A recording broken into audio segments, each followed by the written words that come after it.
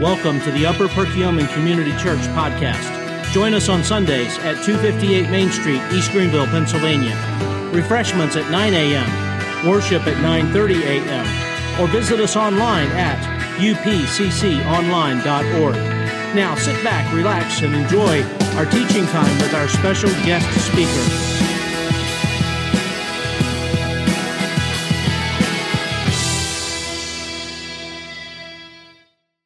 You guys can open up your Bibles to 1 Samuel chapter 27. 1 Samuel chapter 27. Honestly, I think we just pray and go home after this morning already.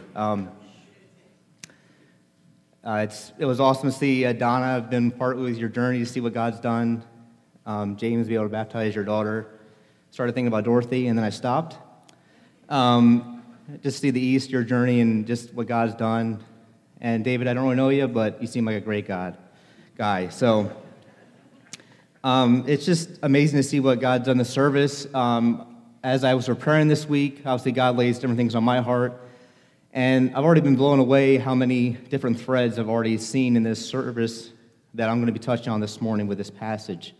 When you first read this passage, you're probably like, well, how in the world does that tie into anything this morning when you're talking about David running the Philistines? But one verse which I'm going to touch at the very end that came up twice already this morning is Proverbs 3, 5, and 6.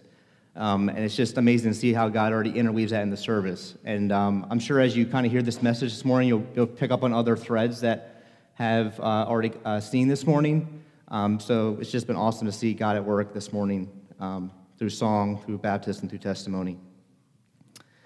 So let's read the passage together, 1 Samuel chapter 27. If you don't have a Bible and you would like to use one, there should be one near you or in front of you in the pew or the seats.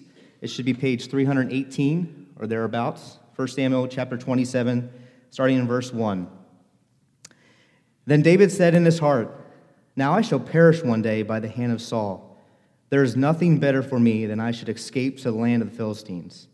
Then Saul will despair of seeking me any longer within the borders of Israel, and I shall escape out of his hand." So David arose and went over, he and the 600 men were with him, to Achish, the son of Maoch, king of Gath. And David lived with Achish at Gath, he and his men, every man with his household, and David with his 2 wives, and Noam of Jezreel, and Abigail of Carmel, Nabal's widow. And when it was told to Saul that David had fled to Gath, he said he no longer sought him. Verse 5, Then David said to Achish, "If I have found favor in your eyes, let a place be given me in one of the country towns, that I may dwell there. For why should your servant dwell in the royal city with you?" So that day Achish gave him Ziklag. Therefore Ziklag has belonged to the kings of Judah to this day. And the number of the days that David lived in the country of the Philistines was 1 year and 4 months. Now David and his men went up and made raids against the Geshurites, the Girzites, the Amalekites, for they were the inhabitants of the land from of old, as far as Shur to the land of Egypt. And David would strike the land and would leave neither man nor woman alive, but would take away the sheep, the oxen, the donkeys, the camels, and the garments, and come back to Achish. And when Achish asked, "Where have you made your raid today?" They would say, "Against the Negad of Judah, or against Negad of the Jerahmeelites, or against Negad of the Kenites." And David would neither leave man or woman alive to bring news to Gath, thinking, lest they should tell us about and say, "So David has done." So was his custom all the while he lived in the country of the Philistines. And Achish trusted David, thinking, "He has made himself an utter stench to his people Israel. Therefore he shall always be my servant." Let's pray. Father, we just thank you so much for this morning. We thank you for already that you've already done through song, through testimony, through hearing different passages already, Lord. And Lord, I pray as we go through this over the next few minutes as a body, that you would remove myself and use me as a mouthpiece to share your word. God, we know your word's powerful. Lord, we know that you are already working, and we ask you to continue to work this morning. We ask this in your name. Amen. So if you notice something in 1 Samuel 27, this is known as one of the very few passages in this book, and also actually in Scripture, as one of the godless passages. If you notice, as we read through it, God was not mentioned at all. Neither was his counsel sought. And it's very rare that we see this, especially with David. David was known as a man after God's own heart. Typically, David would go to God or go to one of God's people And so when we look at a passage and we say, God, you're not in this at all, he obviously is working in the background, but he's not specifically named. What do we do with this passage? As I was studying it, it's very easy for us to make judgments on David in this chapter.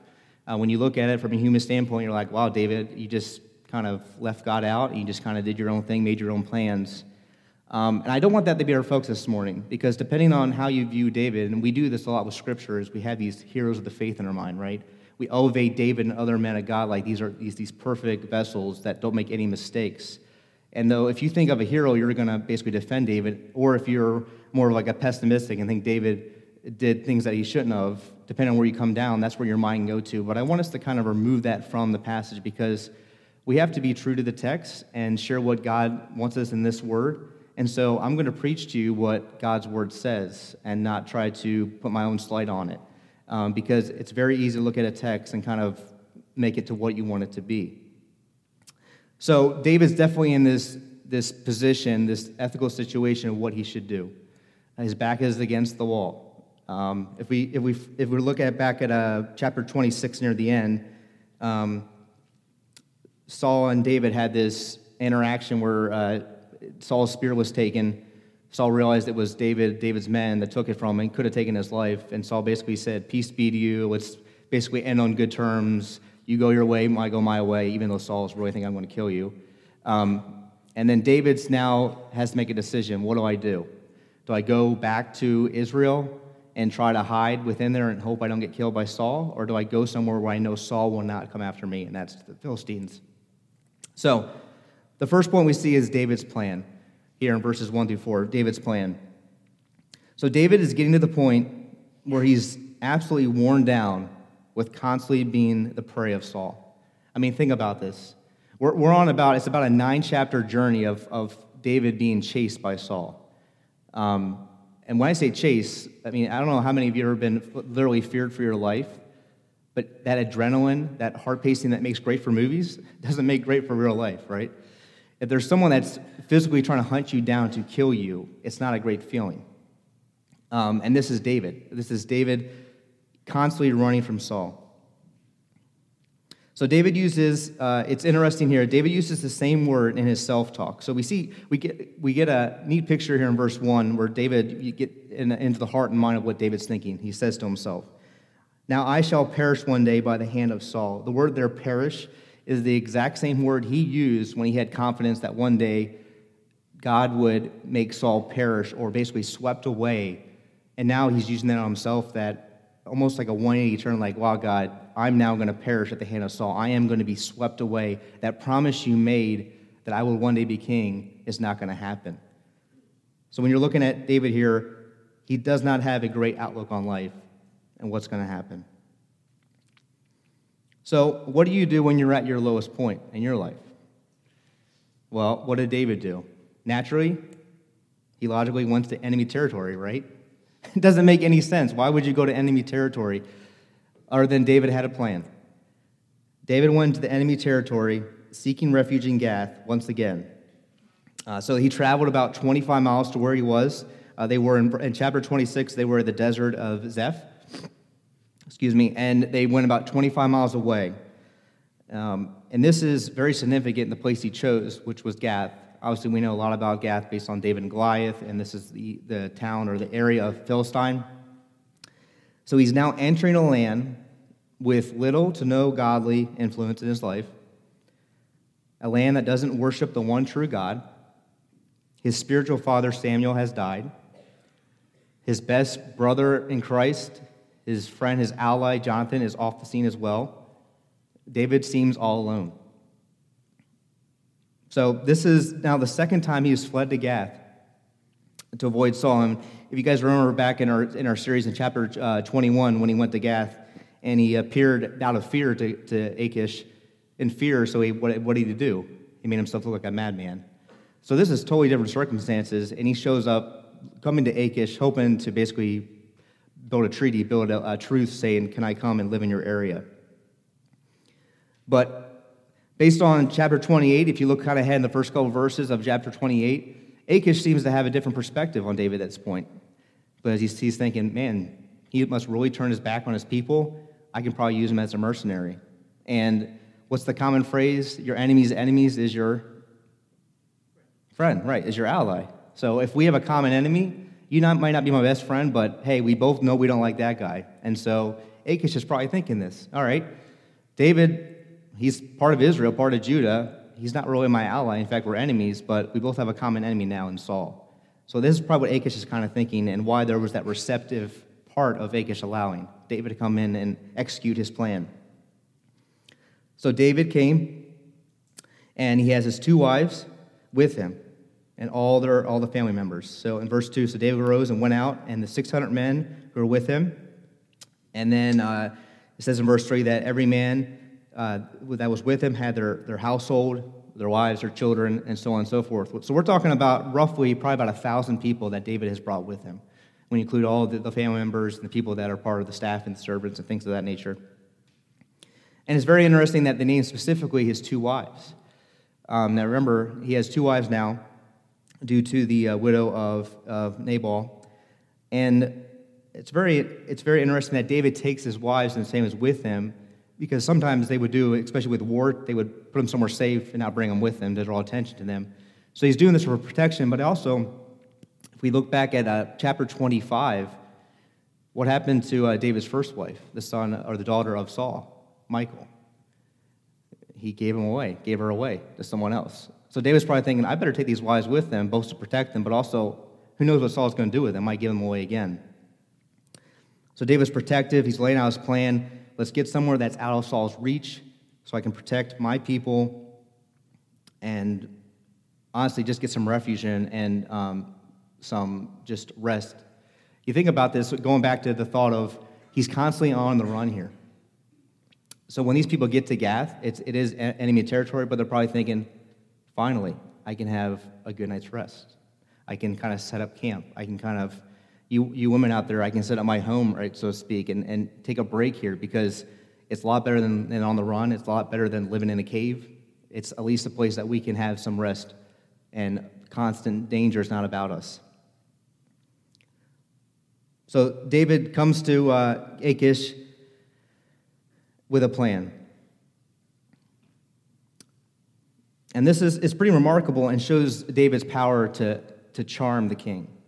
Because again, the last thought that Achish had of David was that man picture, that crazy guy, that guy that had spittle going down his beard, like he was making marks on walls. And so David, the same guy, shows up, and he's like, wow, you've changed. What's different? And he must have this conversation and allow him to stay in Gath. So what happens? Where does he get? We see, secondly, that David's place is set up here. In verse 5, then David said to Achish, if I found favor in your eyes, let a place be given to me in one of the country towns, that I may dwell there. For why should your servant dwell in your royal city? So Achish was probably pretty flattered and relieved that David asked this question, because Achish probably still in the back of his mind is thinking, like, is this guy going to be a traitor and just kill me one night? So Achish is probably like, well, this is great. I got someone that now is a common enemy against Saul, living underneath my rule. We can see by his words in chapter 28 that he's probably thinking David's going to be a mercenary for me, and we'll see at the end of the chapter thinking that he's going to be my servant forever. And then also, importantly, get him out of Gath, because that is one of the main areas for resources, food, water. So now you got 1,000 people that, hey, get out of my royal city. Great. So Achish is probably liking this plan to set up David's place here. And then from David's perspective, this was an ideal place for David, because it was out of Achish's constant oversight. It's about 25 miles southwest of Gath, this area. And so he didn't have to worry about looking over his shoulder constantly and saying, hey, is Achish looking at me? Is he checking up on me? So when he wants to do these raids of his choice, he doesn't have to worry about Achish checking on him. And then secondly, it is even farther away from Saul. It's near the southern part of Judah area. This land was supposed to be conquered before. Going way back, if you look in Joshua, where God commanded Joshua and the Israelites to take over all the promised land that was given to them, and that job was never completed. So David, even in his plan and now in this place, he's thinking, this is a great opportunity for me to continue to carry out, even though I'm not the acting king, I can continue to carry out God's plan for his people. by conquering the southern part of Judah. And what's always interesting is it's very specific in Scripture. It says David stayed there for a year and 4 months. So almost about a year and a half. That's a good amount of time. So what was David doing that time? Obviously, he was doing the raids, which Scripture lays out. But I guarantee he was also building relationships with the Israelites in Judah. He was taking the opportunity to say, hey, listen, I'm David. I'm the anointed one. Once Saul's off the scene, I want to build that relationship with you so that you know who I am. I'm going to be your future king. I'm sure that there was that relationship building going on with David, because David's a wise person, especially with military strategy as well. So David's in this place that God has his fingerprints all over. So what does David do while he's there? Thirdly, David's practice. What was his daily, his weekly, his monthly practice while he was down in there? Well, he made these different raids. So in verse 8, David went up with his men, made these raids against these different clans. And there's a lot of interesting, this is one of the ethical dilemmas that when you read Scripture, you're saying, well, did David deceive and lie to Achish? And it's interesting, the commentaries are kind of split down the middle. So that's why I try to say, as you're studying Scripture, you're like, well, do we need to focus on what David, was it right or wrong what he did? Honestly, that doesn't matter. What matters is what did God do through this, and what did he accomplish for God's will during this? Because he went up, he attacked these different raids, and what he used, at least at the very least, he was very witty in his language to the king of Achish. Because he can be talking about the same group of people, but just with different terminologies, right? Because if someone says, so where are you from? Well, you can say, I'm from Pennsylvania, right? Or you can say, I'm from East Greenville, or I'm from Montgomery County, or I'm from, you can broaden that. And I see a little bit of that here in Scripture where what David's talking about, because there can be overlap with some of these names. And what did David do? His daily practice, he would go up and he left absolutely no survivors. And you see this in the common practice. And this goes back to the original command that God gave to Joshua and the Israel back in Joshua and said, I want you to go into this land. I want you to totally obliterate these people. Because why? Because they're going to turn your heart from me. You're going to intermarry with them. You're going to have decisions to make that are not going to be easy. And so David's carrying out the continued command of Yahweh here to take over and leave no survivors. Now, from a human level as well, why did he also do that? He did that, clearly what Scripture says, so that they wouldn't come back to Achish and say, oh, no, he didn't attack these people, he attacked these people. And so David was very, very wise in how he said things, even though there definitely seems to be threads of deception here. So David was cunning, effective with his reports back to Achish, and it appeared to the king that David was attacking the territories in the Promised Land that were under Israel's control. So Achish was absolutely completely fooled by what David was doing here. So if you look at verse 12, and Achish trusted David, thinking, he has made himself an utter stench to his people Israel. Therefore, he shall always be my servant. So Achish was absolutely confused. He was absolutely fooled, thinking that I have someone underneath my power that's supposed to be now the king of Israel coming up, and now he's going to be my ally. David was very cunning, very witty, and very effective with his reports and how he carried out his plan. So, this is where I want to focus here on some takeaways from this passage. Because when you look at this scripture, like I said, it's a shorter passage. It's only 12 verses. It's known as a godless passage, but we can definitely see God working through this, through the different choices. So the first takeaway is lean on your true security. Lean on your true security. Going back to the first part of the passage with David, what was David doing? David was doing self-talk, and we all do this. Some of us actually talk out loud. How many of you guys talk out loud to yourself? You actually, wow, a lot of you. Okay. I thought this was kind of rare, but at least, at the very least, most of us do internal talking, right? We do self-propaganda. We start believing our own lies. Even it was shared one of the testimonies this morning. It was just, again, a thread how it tied in Scripture. You start believing these lies. And you start believing this self-talk. And we see that in David. David, at the very least, had points of where he was saying, I don't know if I'm going to make this out alive. I know God is God. I know his word is true. I know what I've seen God do, but yet when it comes in the here and now, I don't feel secure. And that happens when we start believing our own headlines, when we start believing lies, when we start looking around at our circumstances and get our eyes off God. And I think at the very least, David at that point in verse 1 started to drift his eyes off God at least a little bit, based on what he was self-talking there. I read this quote, which is an awesome quote: "Feed your soul true propaganda, especially about the adequacy of our God." Feed your soul true propaganda, especially about the adequacy of our God. Because think about that. We all every day read and hear and see propaganda. Whether it's true or not, that's what we have to filter through the eyes of Scripture. And when we do self-talk, it's very important that we're realizing, okay, is this the devil trying to trick me? Is this my flesh pulling out and making these choices, or teaching myself and fooling myself what's not true? Or is this God trying to prop me along and guide me down a path that he wants me to go? So make sure that we are leaning on your true security. Because in David's circumstances, it looked like he had absolutely no security. But he did. God was still there. God was still the God in Gath as he was in Israel and Judah.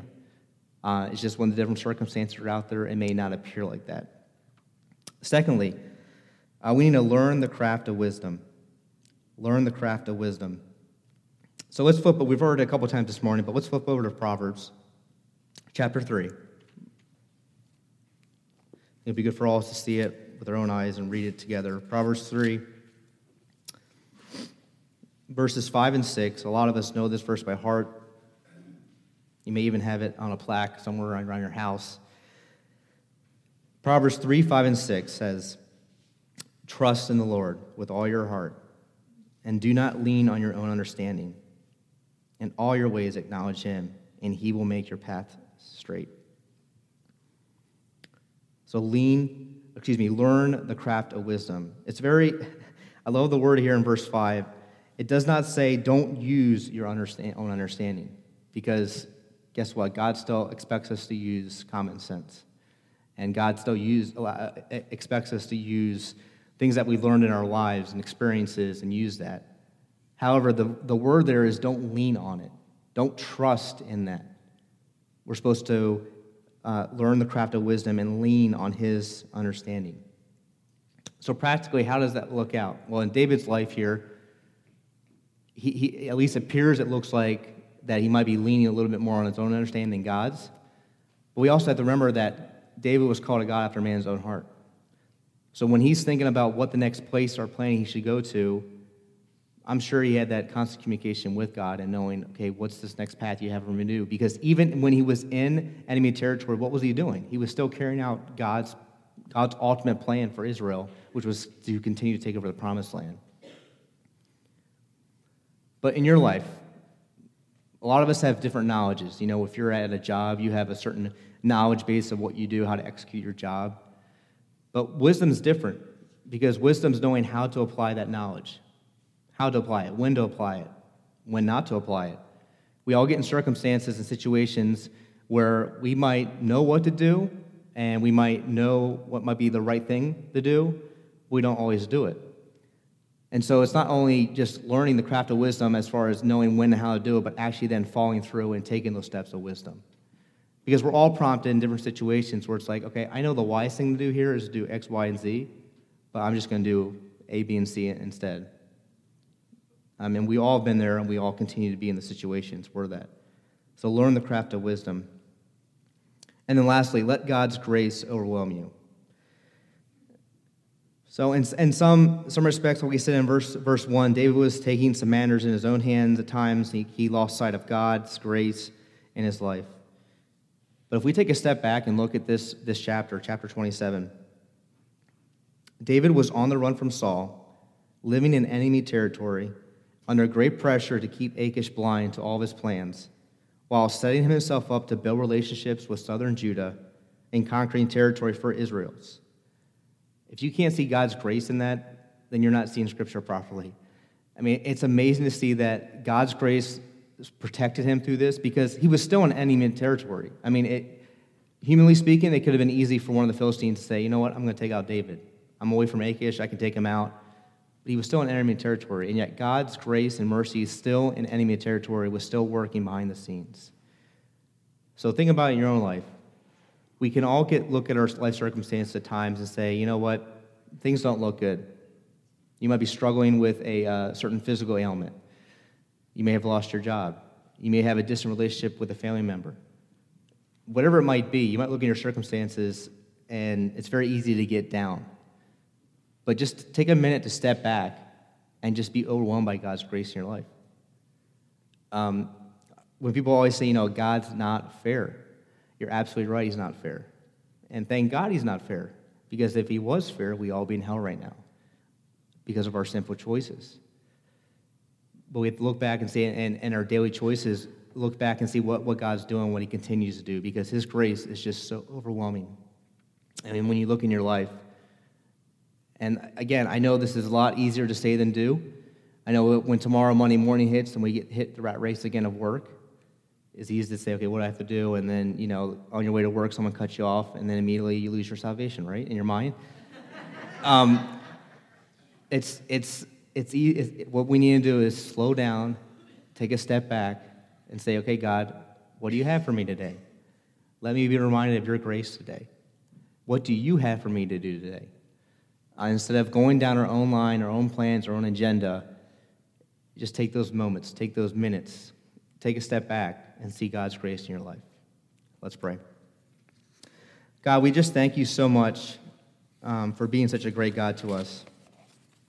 God, we thank you that you do not give up on us. God, we thank you that you use men like David from your scripture to show us that men are not perfect, women are not perfect, but you still choose us to use us. God, that alone should overwhelm us with your grace in our lives to know that apart from you, we have no hope, but even with you, you allow us to make sinful choices, dumb choices, and yet your grace is still there, your mercy is still there, your forgiveness, your love is still there. And God, allow us to be overwhelmed with us today and this week as we go out. We ask in your name. Amen.